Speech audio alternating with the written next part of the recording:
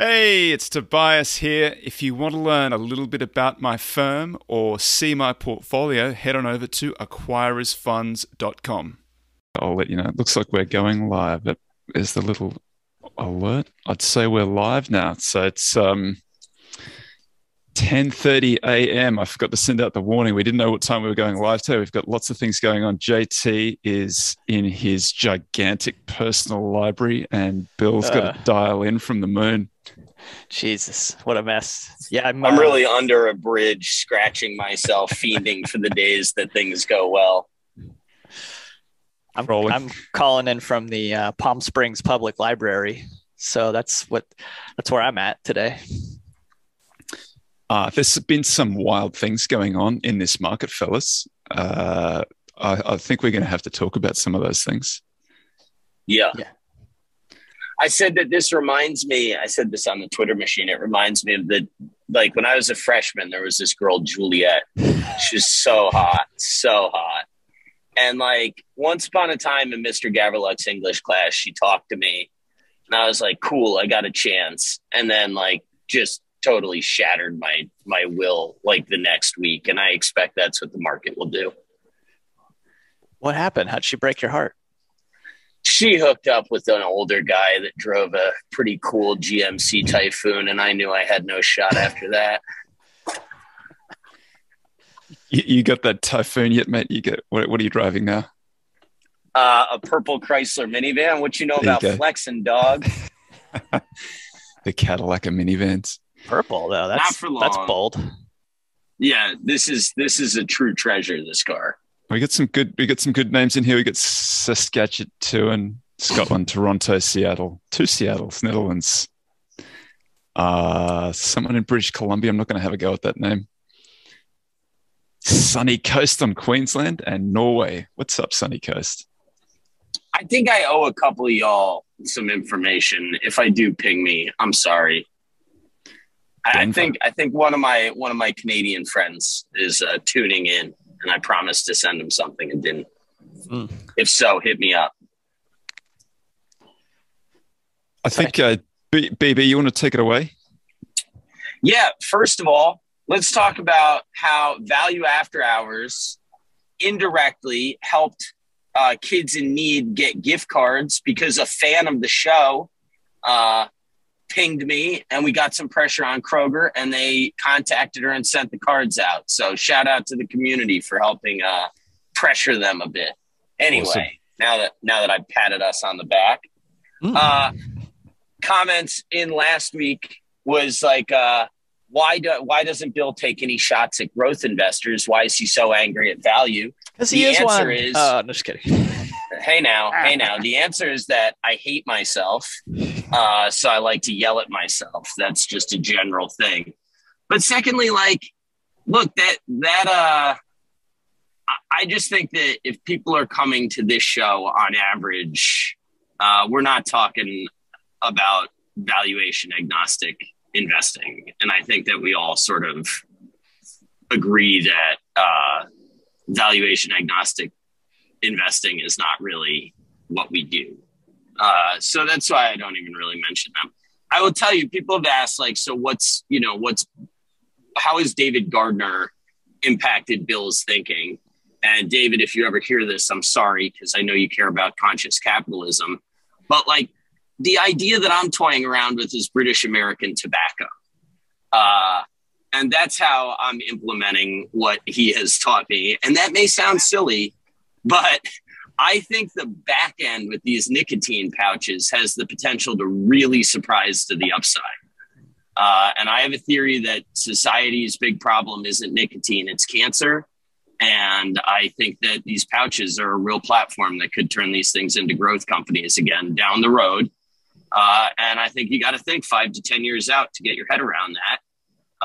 And maybe that's wrong, but that has been how I have implemented the teachings. So the thesis would be that there's going to be a transition from the darts, the coffin nails, to the pouches. Yeah, which are just straight nicotine to the dome. You don't have any tobacco staining your teeth or any of that stuff. And like, I look at at our world, and we're hooked on opioids, or a lot of people are. We objectively, a lot of us are like abusing caffeine to get through the day, opening our minds to marijuana and psychedelics. Like, I don't see why nicotine is not perceived as a performance enhancer if you can get the cancer stink off it. I forget where I heard this, but I think it's an interesting statistic that basically caffeine is responsible for the Industrial Revolution. Have you ever heard this theory? I'm sorry if I can't remember where I heard it, but it's only in the last year or so that I heard it. So basically, what used to happen was people got up and worked their farms or whatever, and to get going through the day, and it's pretty boring. Possibly even JT, did you tell me this, dude? Am I telling you a story? No, I don't know this one. So this is people used to wake up and they'd be, bored pushing the plow or whatever. So they'd just start drinking, because you can get your calories drinking, as we all know. And they just keep on going through the day, 3 sheets to the wind, because it's boring work, and it's more fun if you're drunk. And then they discovered caffeine. The UK discovered or not discovered it, rather. They just kind of imported the beans from somewhere else, and it became a little bit more kind of fashionable to drink coffee. So people started drinking coffee, and rather than being drunk in the morning, they got this caffeine boost. And, you start thinking a little bit clearer, and all of a sudden you're like, what we need to do is mechanize all of this stuff and stop pushing this bloody plow. And so then that was the start of the Industrial Revolution. And they sort of point to the fact that, the Middle East discovered caffeine first, and there was that early, algebra. And at one point, it was sort of that was where all of the intellectual horsepower in the world was, and where it was all going on.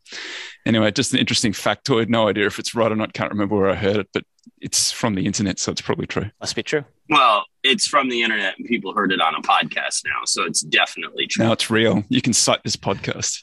So, Bill, that's right. David, he buys Amazon at 80 cents, and your equivalent of that is buying British tobacco. I have the value disease is deep in me. I can't just completely shed it. Fair enough. I mean, look, what he taught me is how to think years and years out, right? Mm-hmm. That's kind of my big takeaway from him. And I understand that that's very, very hard to do, but I always would either write it off or assume it had to be to the downside. I'd never allow myself to imagine an upside scenario.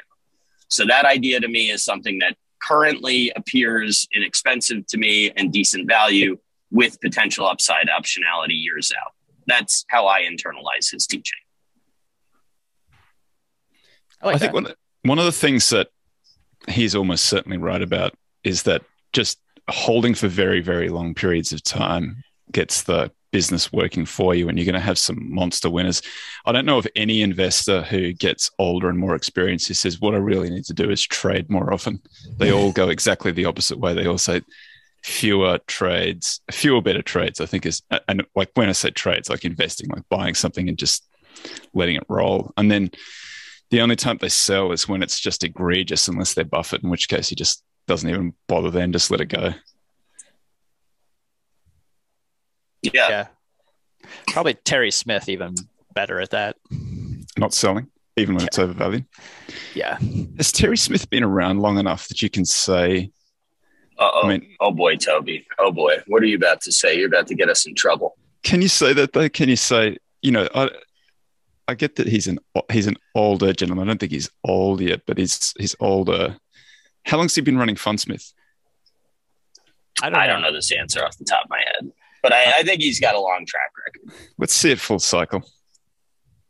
I think Fundsmith, if I remember right, might actually be a little bit newer relative to Buffett's track record. Say it again.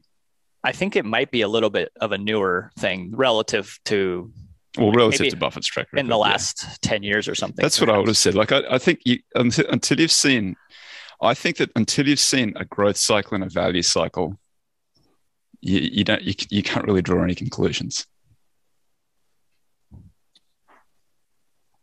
I'm going to throw that one out there. November 2010. Right. Good luck. Send your comments to Toby. 2010, man. 2010 is that's the entire growth cycle. Let's see how it runs from 2000 to 2010. You mean 2020 to 2030? 2020 to 2030, yeah. September 2020 to whenever it comes to an end. Yeah, I pulled up on Coifin, like growth versus value all the way back to to 2000. I was talking to Rob. Rob actually pulled it up. I looked at it. It is wild to see how wide the dispersion was and then how it collapsed and then how wide it got again. It's like two different worlds, huh? Like 2000 to 2010 and then. Yeah, I mean, if you just simply break it into factors, we really are right back in 2000, at least visually. Mm-hmm. So is it a new world or is it that was just a phase like everything?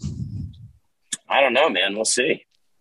It's too early to say, but in 10 years' time, I'll let you know which one. It'll be obvious. That's right. I do think that there's a lot of consolidation and a lot of like, I hate to be this guy, but I don't, because I actually think it's true. Like, it just seems to me that more government intervention favors the bigger and bigger guys. And like, you know, it's just one anecdote, but I was talking to a small business guy around town the other day, and I live in a really small town, so it doesn't, you know, this is not a sufficient sample or anything, but just the pain that he's going through and how hard it is for him to get labor and capital. And then I look at like Starbucks, and like they're just eating his lunch, poor guy. Yeah, it's tough out there for the little fellas. Bill, you got any more on your topic? I don't think so. I think that's all I had. Anyone left to Somebody offend? said that, Hunter said he's not sure if I like investing anymore. I'm not sure if I do. So you got that going for you. We're in Is that a comment? there. Yeah. I got a couple of. Here's one. I just said the commonality between Buffett and Gardner is they both have streams of income, and people got offended. I'm not comparing Gardner to Buffett, folks. Leave it alone. That's the last comment I have. Now I'll listen. I've got there's a few things that happened while we were away. One of them was the Munger. You know, the Munger did a podcast. Everybody knows Munger did a podcast. And one of the comments that he had on the podcast was he thinks that this current round is crazier than the .com bubble. That's interesting, huh? How do you feel about that? Terrified? Is that I don't know. I mean, I'm trying to imagine what has been his data flow in which to make that proclamation. Because if I had to guess, I would say he's more disconnected than he probably was in the 90s. Yeah. Right? Like I feel like he was probably doing a little bit more work around headquarters in the 90s than he is today. Yeah. Because he was a spry, 80-year-old back then. So I don't know. Like, what do you have any intuition around that? What he's seeing, or whether why would he? What would it be that he's seeing that's making him make that statement? Potentially, like the crypto, the NFTs. That's pretty crazy. Like NFTs, that might work, but that stuff's crazy. Like let's run NFTs back in a year or so, and let's see how cool it all looks then. Yeah, what about the Munger? That was another thing that was weird. Does Munger had a margin loan against the Alibaba? Did you see that? Yeah, that's degenerate. It looked like he was down like 90+% on that margin loan, on that position. Is that bad? You can come back. I mean, it can 10 back from here. Like, given that if I could put that position on right now, yeah, I'd do it. Like $2.7 million margin loan against 2.7, whatever it is, $3 million of Baba.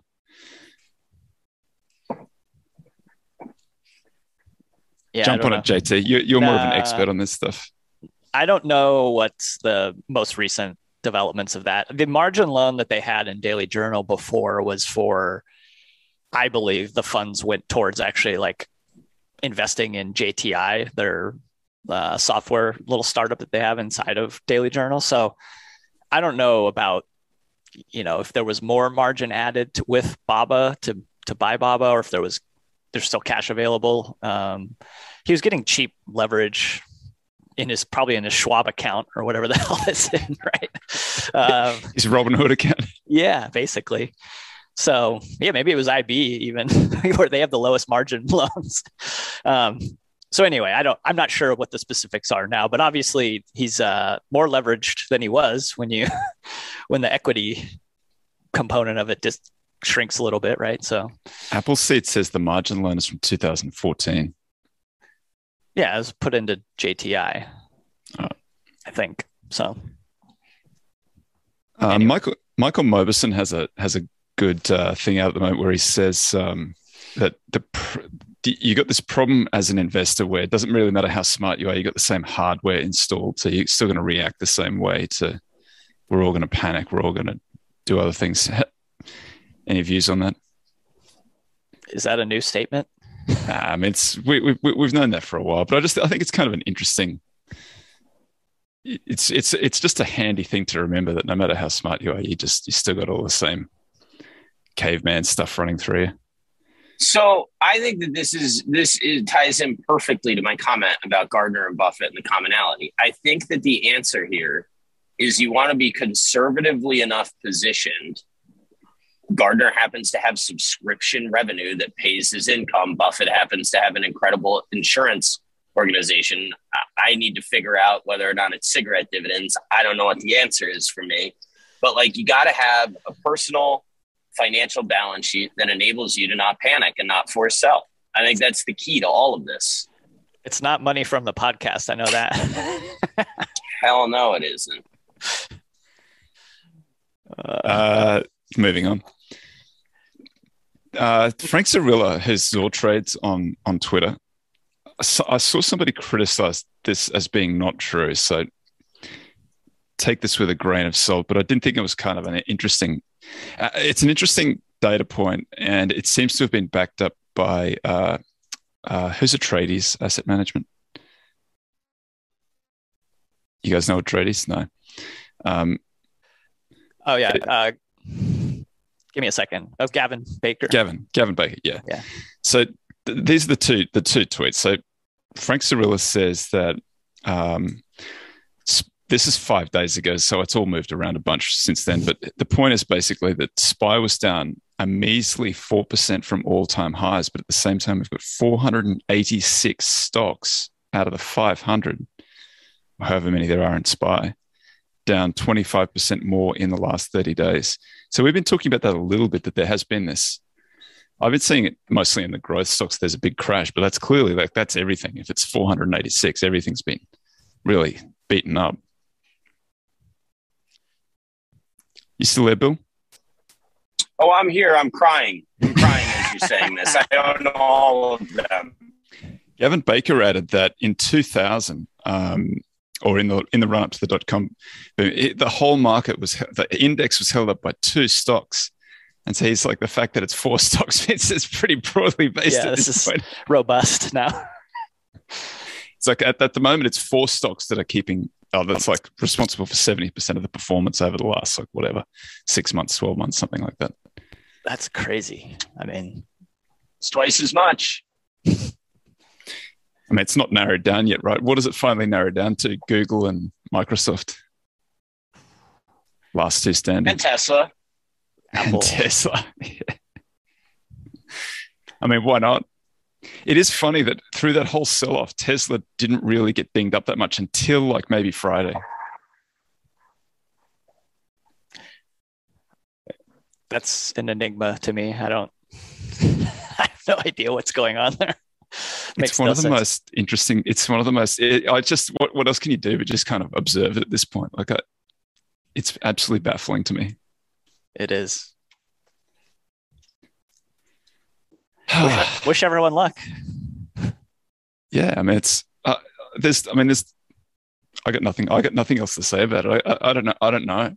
I did look at the TD Ameritrade has this kind of fear and greed index sort of indicator thing that they use that's got a bunch of their own proprietary sort of our retail people buying basically inside of TD Ameritrade. Right. And when you look at it's only been around for a couple of years, but when you look at it, it's a total counter indicator for the most part. It seems like it was lowest reading came in March of 2020. And it was the highest was like this summer. And now it's like, it's back up pretty close to where it was this summer. So in terms of bullishness, so in terms of like people are feeling bullish, therefore it's higher. Right. So, I mean, you can use that however you want into your thinking, but like it's probably doesn't bode particularly well. I don't know.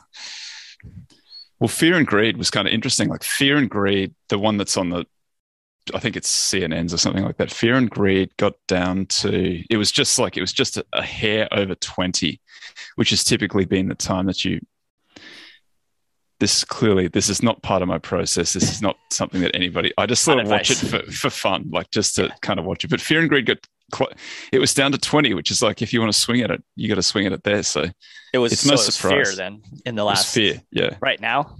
Yeah. Well, who knows where it is now? Like it's pretty,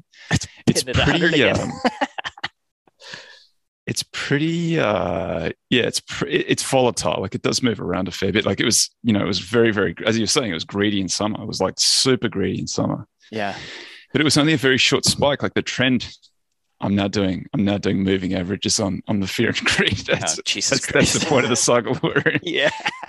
Just grasping at straws. It was trending. It was trending down. It was crashing down. I was like, this is kind of interesting. The only problem with the fear and greed index, and I've used the Wayback Machine to go all the way back and look, it starts in like 2010. So you can't get a really good look.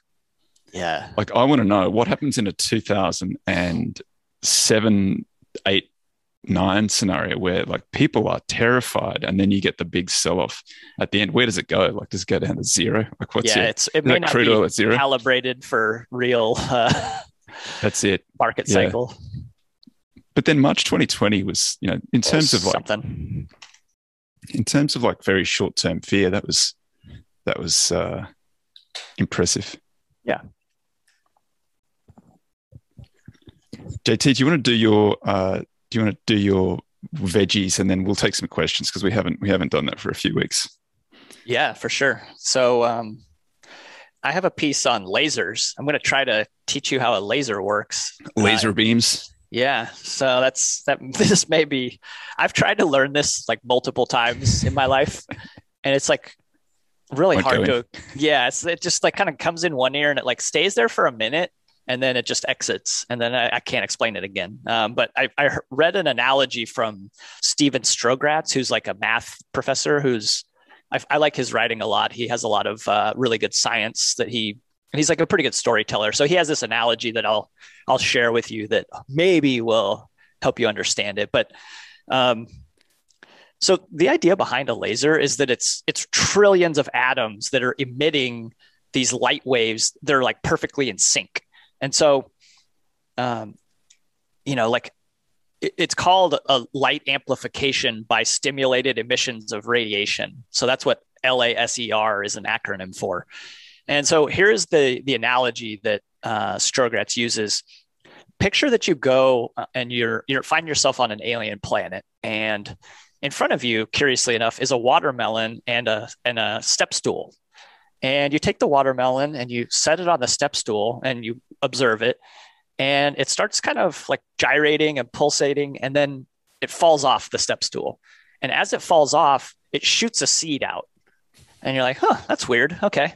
And then you keep walking along and then you see millions of watermelon and millions of step stools and you're watching them and you go around and you start putting them up on top of on top of the step stools, like providing some activation energy to this. And the strange thing is that when one of the seeds shoots out of one of the watermelons, if it hits one of the watermelons that's already on the stool, it basically passes straight through it and it duplicates itself. And you have two of these seeds flying and they're like perfectly in sync with each other. So you can imagine that, the watermelons want to get back to their ground state is what it's called. Like that's where they're sort of the happiest. But if you do something to agitate them, if you provide enough energy to get them up onto the stool, they will emit something, which ends up being like a light wave. Right. And this is how like everything works actually. Like, so if you picture like a toaster, and the reason why it's red when it like heats up is because the electron passing through that wire and the heat created is boosting up the metal inside of there, just like kind of like that activation. And then a red photon is shooting off of there and into your eyeball. And like, that's why you see red light coming out of your toaster. So every time it gives up its excess energy to get back to the ground state, it emits a photon. And so how a laser works is you basically picture like elevating a bunch of these watermelons effectively inside of there, and then they're shooting off and hitting other watermelons, then the seeds come out. But the problem is they're going in all kinds of random directions and stuff. And what the laser does is it has like a cavity, almost picture like a sound, like a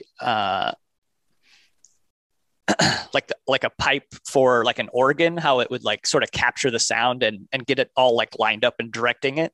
This is effectively what the cavity of the laser does. And then it's basically like a bunch of mirrors inside of it that it kind of like gets it all going. And then like one of the mirrors is slightly imperfect so that some of that gets released. And that's what a laser is shooting out of there. So they're all the same color and phase and direction, like all perfectly synced up. And that's what allows them to, it's almost like an echo chamber inside of there. And so what ends up like, what's amazing about this then is like, think about like a surgical laser. You have, you would normally have a scalpel, right? Which has a certain thickness, but because you can get it down to like this tiny amount of like electrons or like photons, basically, like you can make it so small that like you can be so accurate with it, right? And it also cauterizes at the same time. So it's super cool.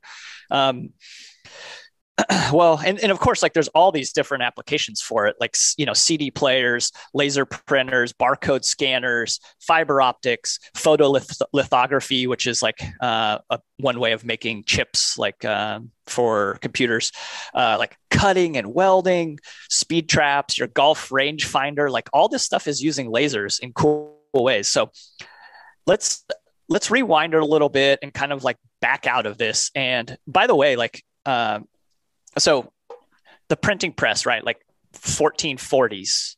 And then it's like 170 years until we kind of get to the next cool thing, which is like the telescope, 1610. Another 90 years to get to the next cool thing, like a steam engine. Then like 60 more years to get to the telegraph. And then another 40 years to get to light bulbs, and telephones is another 40 years. And then, cars is another 20 years after that. And so things start to speed up, right? Like we're getting more and more stuff, as we get radios, airplanes. The 1950s had Sputnik. We had the 1970s, we get microprocessors, and then digital cell phones in the 90s, and the internet and the International Space Station. 2000s, we get the Human Genome Project, the iPhone, the Large Hadron Collider. And then in the last 10 years, we've got like CRISPR and 3D printing, and then like maybe crypto. Okay. And so here's something interesting about lasers is that Einstein posited that lasers were a thing that could happen all the way back in 1917. And it wasn't until 1960 that we had the first working laser. And so it's like, and then 1969, there was the first like retinal detachment surgery that used a laser with the argon laser. And so all of which is to say, like 52 years between when it was like first conceived and then an actual like working example of something useful. Well, I know that I just went through and showed all those things that are getting, like that we're speeding up technology. But I have to wonder if, it took that many, almost a whole century or half a century to get lasers like being useful.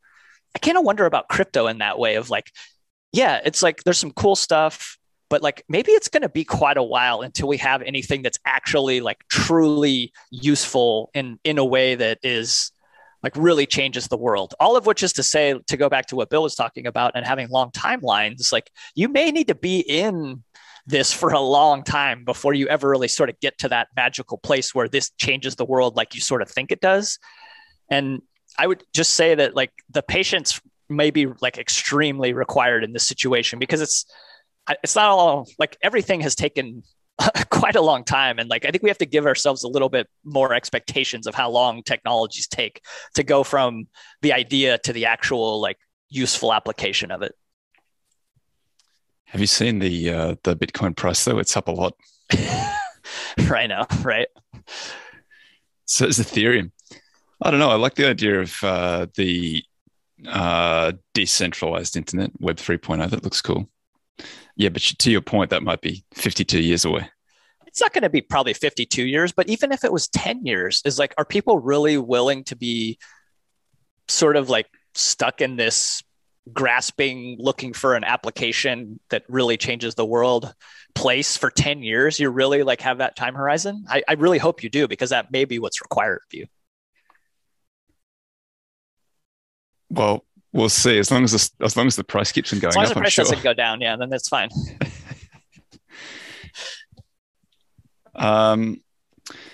Is it like crypto is interesting to me because it ticks a lot of boxes in terms of its being decentralized and being like digital cash, you know.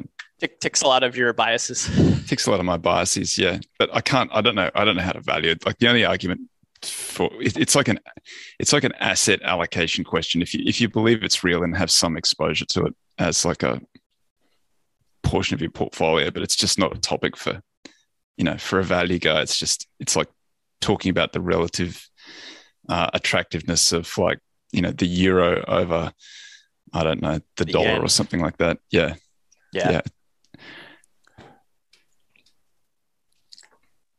Still there, Bill? Yeah, I just want the Bored Apes to crash, and so I can buy one. Why don't you just right click? That's my only strong opinion. Why do you want to this? Why do you want to own it?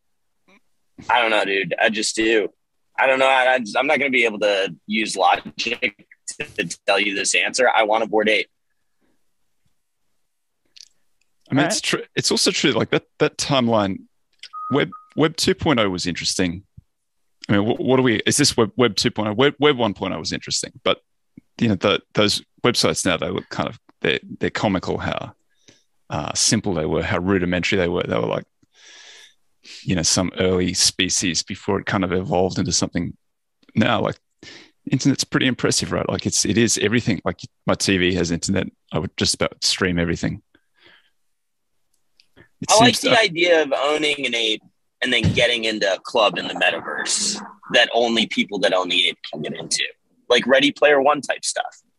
I like that. I think that's cool, and I think that may come. What do you do once you get in there?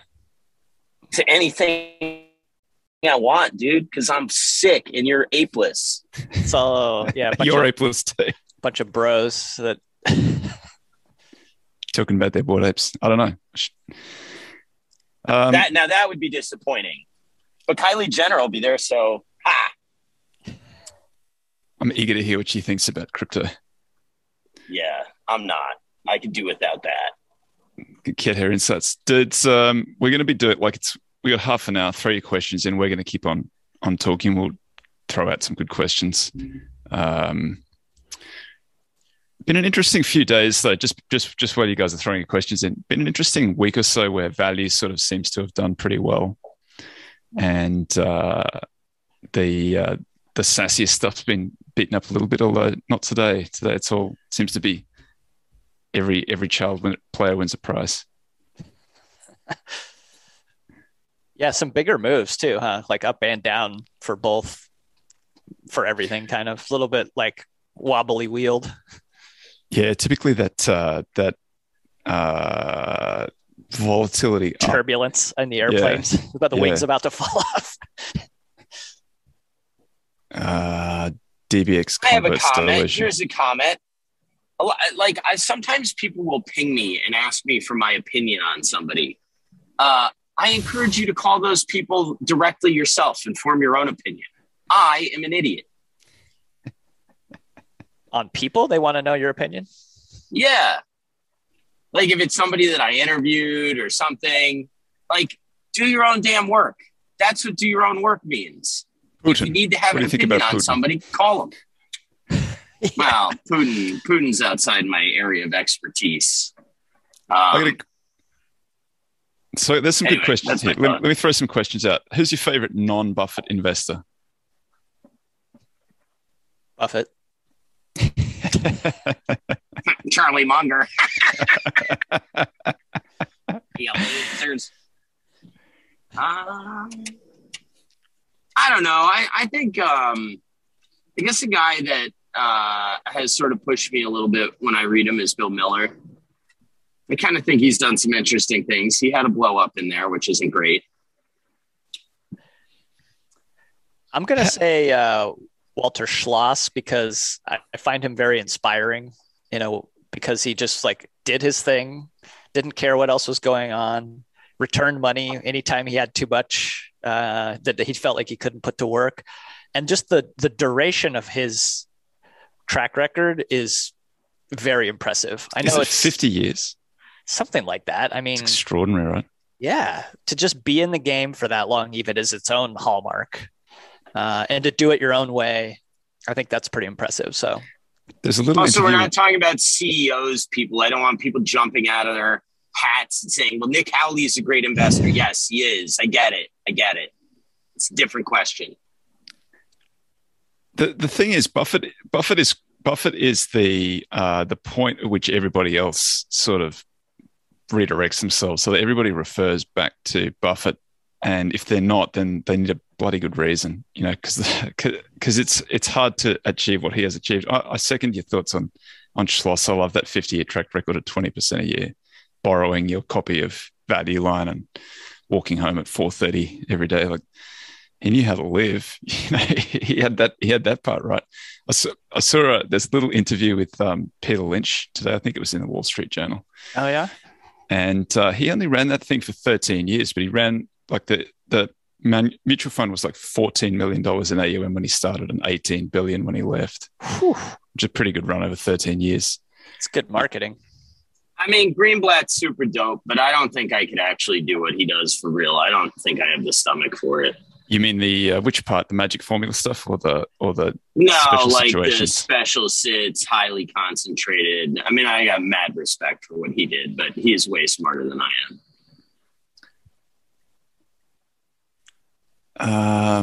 Peter Lynch is 77 years old, and the only two interesting parts of that article to me was he's 77 years old, and they said, he's not at all worried about anybody else getting a better track record than he is. He doesn't watch that stuff at all, and he's most proud of the fact that he's just had his 10th grandkid. So I think he's probably got it figured out.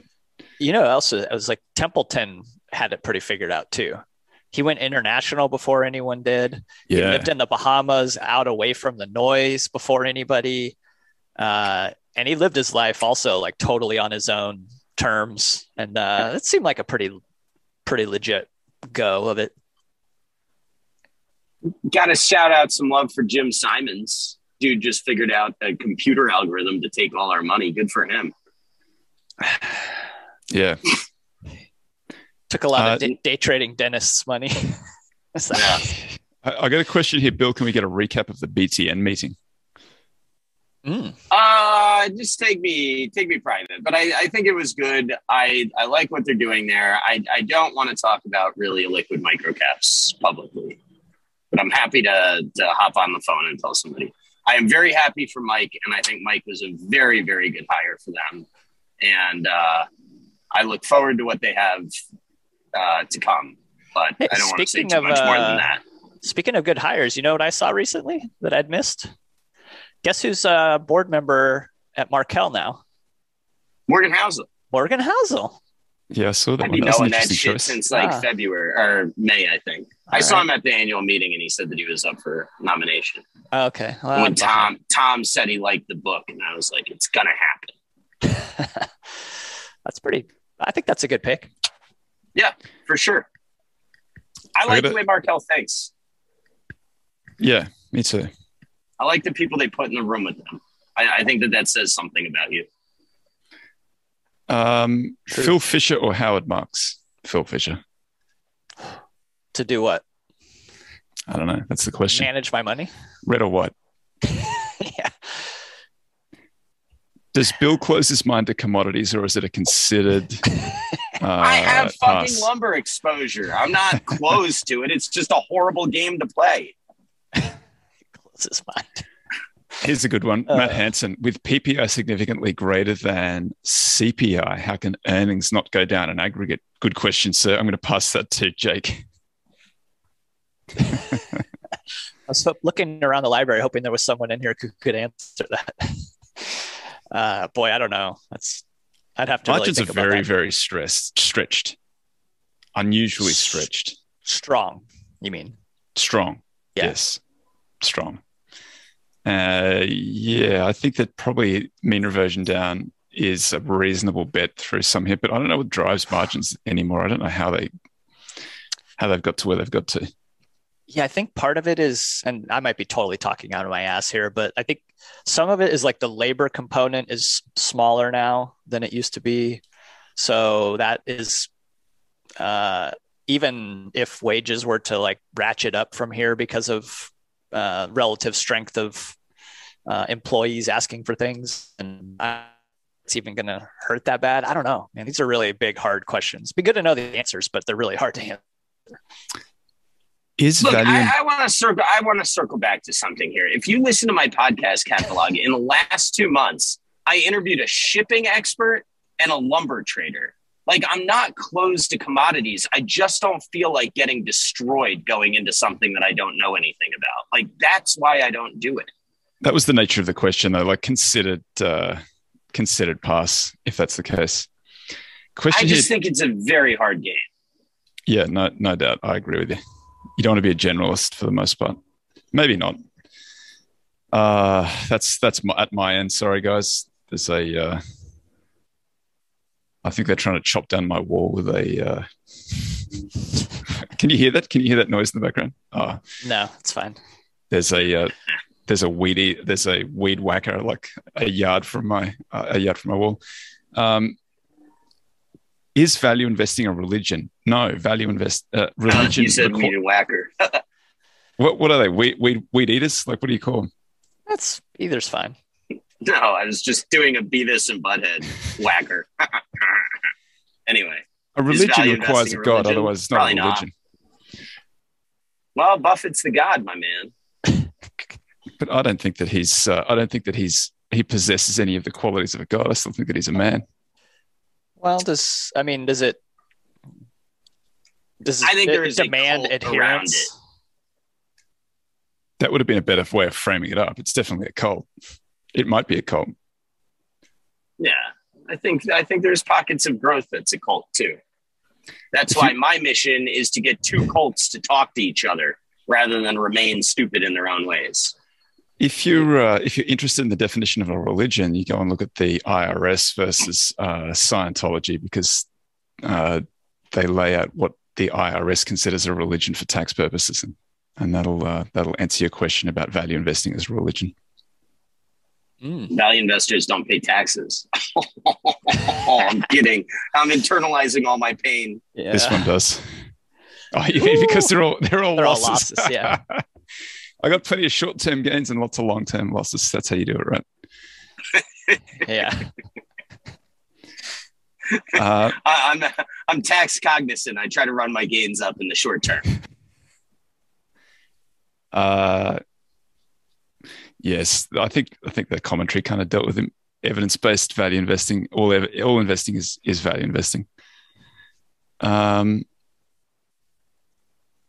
Jim Simons or Bill Miller? Bill Miller. He's more qualitative. In a cage fight?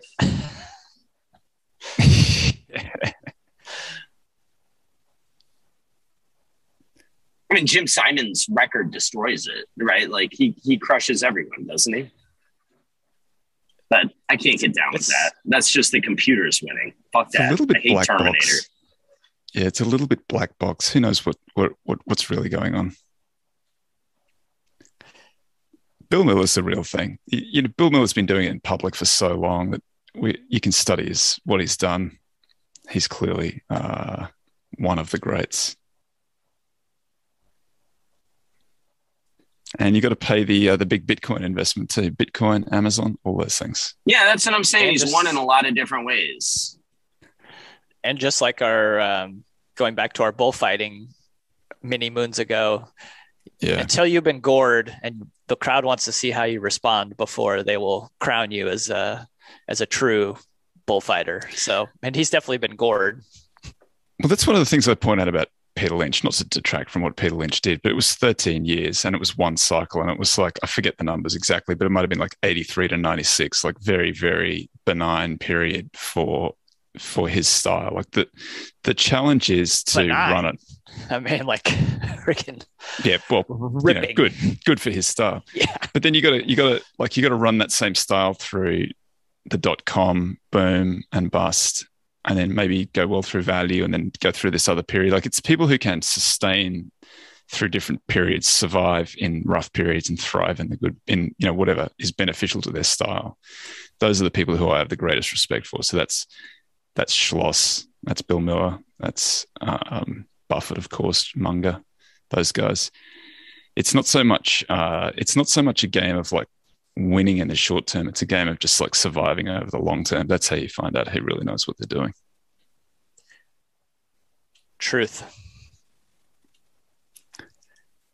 Can't take some of those questions for compliance reasons, fellas. I can't discuss any public pooled investment vehicles or anything like that. That you run? That I run. Yeah, I can shit all over others. Jeremy Grantham, Stan Druckenmiller. The Druck. Easy one. Ooh. But both of them have that quality of having been around for a very long period of time, surviving for a very long period of time. I take shots at GMO. I don't mean to, but I'm gonna fade my shots here and say the one thing that I really respect about them is like they're very data driven and very principled in how they look at the world, and I respect that. I've gotten to listen to Jeremy Grantham talk a couple times, and I've never been upset that I did. So I'm gonna say Grantham on this just to fade Toby, but I do like some Druck. I like anyone that can say something and then trade the opposite 3 hours later. I respect that too. Yeah, it's hard I would say that anytime I hear Jeremy Grantham speak, I agree with just about everything that he says. So, sell everything. So I just say the Druck because I just like the Druck. I just like the man. And I like Jeremy Grantham too. I think they're both good in a way where I think they do say exactly whatever they're actually thinking, which is, you don't always get that, right? Yeah. Like they don't, especially, I guess maybe especially Druck. Like if something is on his mind and bothering him, he'll say it as plain as day about it. He won't like pussyfoot around it. The nice thing about Druck too is that, as Bill points out, like he just says something, and then if he changes his mind, he just goes and puts the other trade on. Like that's get a reputation for doing that. Then you're never going to be held to anything you do. It's great. The facts changed between lunchtime and the close, and I just sold it all and got super short. Drunken Miller, yeah. What about who are the best operators? Bezos?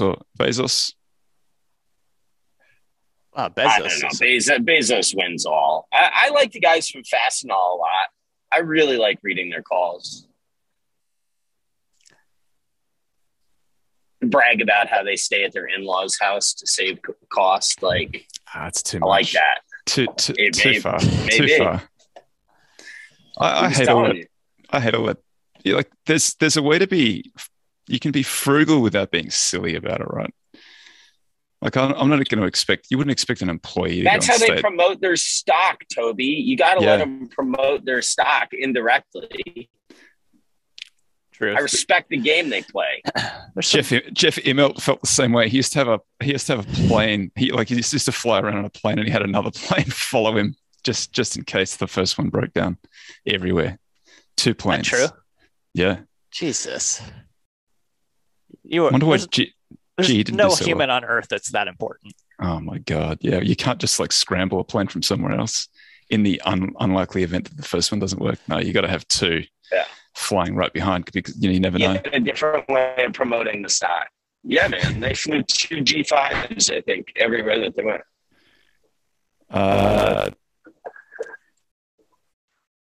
Paul Singer. God forbid you're 6 hours delayed somewhere.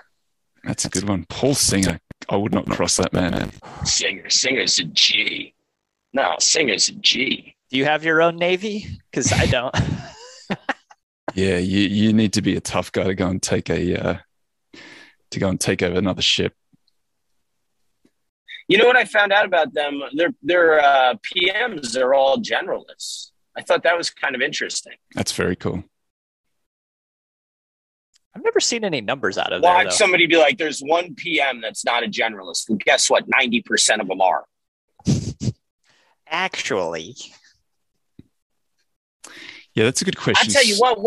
What was your take on the Ray Dalio answer? Sorry to the Bridgewater listener, but that was quite a fumble. I don't know. I'm not going to quote it, but it made its rounds. It was interesting. He wrote a LinkedIn apology piece. I felt like maybe it was an apology, maybe it was a clarification. Potato in my mind. Where all the news breaks. So I think this is kind of an interesting question. Saurus versus Druck, master versus apprentice. That's a really good question. Sith Lord. I don't know enough about these guys. Well, it was Druck's idea was to short the British pound to break the Bank of England, and he famously takes it to Saurus, and Saurus is just like, this is one of those once in a lifetime trades. You got to put it on a gigantic size. Like that was Saurus's contribution. So that's a good question. Pretty big contribution. Oh yeah, I'm not disputing it. But the question is, which is more important in that scenario? Well, out of that specific scenario, Saurus 100 times more important. Well, it might not break. It's not that much without him. Yeah, that's right. Yeah, and also like when you're right, make money. Yeah, the other side of that though is when you're wrong, you blow up. But guess what? They weren't wrong. Not in that instance, and they're both still going. So yeah, got to respect it. Oh, hang on, I got a good question here. Guess which stock both Cathie Wood and Buffett own? Tell us, Samson. Let us know. Is it Stone? Snowflake. That's my guess. What up, Samson? You're a nice man. I like you. At least your comments appear nice. Yeah, I've met Samson. Samson's real. I've met him in real life. He's a good dude. He's a real human. Seems like a good dude. Snowflake. I'm not saying he's a snowflake. Snowflake. Was that the answer, JT? Snowflake. That was my guess. Snowflake. How's Snowflake that would be my guess too. It's holding up pretty strong. Yeah. So I got a question. Am I writing a book? Yes, I am writing the book. How's that going? Yeah, I'm writing all the time, and I'm much busier than I have been at the other times that I wrote the other books. So I just have less time to write. I also have 3 kids now, so it makes like this weekend, so I can't do it through the working week, and then I've got the weekend to work on it. And then this weekend we had soccer from 9:30 in the morning, and it ended with a parade at like 9:30 at night, and Sunday back to soccer, and then I just don't have any time, but I'm trying to. I'm writing every chance that I get, but it's hard to write without like extended periods of time. I think the idea is interesting, and I find lots of really interesting stuff. It's just going to take a long time to get this thing done. All my other books I've written in like 3 to 6 months. This one's going to be nothing like that. It's going to be 3 to 6 years, I would guess. But thank you for the kind question. The world can wait for your magnum opus. It's fine. You never want to let those innermost thoughts out. Too. That's the other thing. Your kids can't wait. Samson says Stone. There you have it.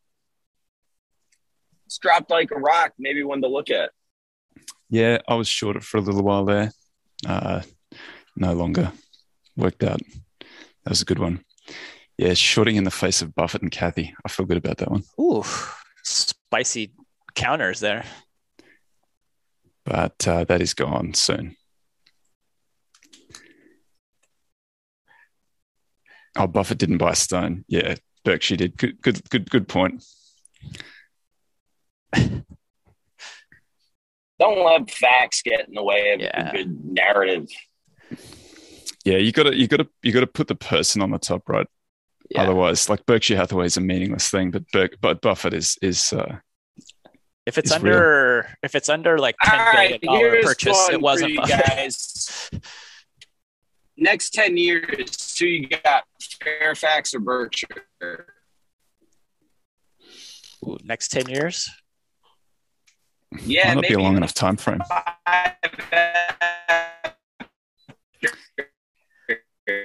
Hey, Bill, you're breaking up a little bit. I'll answer while Bill's stuttering in the Matrix. The Matrix. I will, and this is not investment advice, just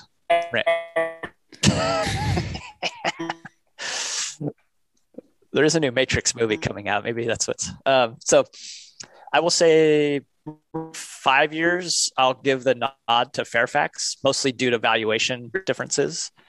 10 years, I will go Berkshire, and that's more due to ROE, quality of business taking over, and valuations spreading out. So, yeah, I don't know enough to comment. I think that Berkshire's the much bigger entity, and so it's tougher for Berkshire, but Berkshire's also rock solid. Like, it is going to be bigger in that period of time. Markel and Fairfax are both smaller, similar entities, so much easier for them to find acquisitions that really would move the needle if we go through a big bust, which we may. It has happened before, not in recent memory, but they do happen. I don't believe you. I got one here. What's the largest holding of your portfolio? What's the story behind it? Do you want to discuss portfolio positions? No. Yeah, neither do I. I think we try on this podcast not to discuss stuff we hold because potentially gets us in trouble. I think we're kind of we're running out of time a little bit here, folks. Thanks to Bill and Jake, who've both had to dial in from miles away. Bill's dropped. Next week will be our last one of the year. We'll have to do something special for it. Our holiday episode. But we'll be back same time, same channel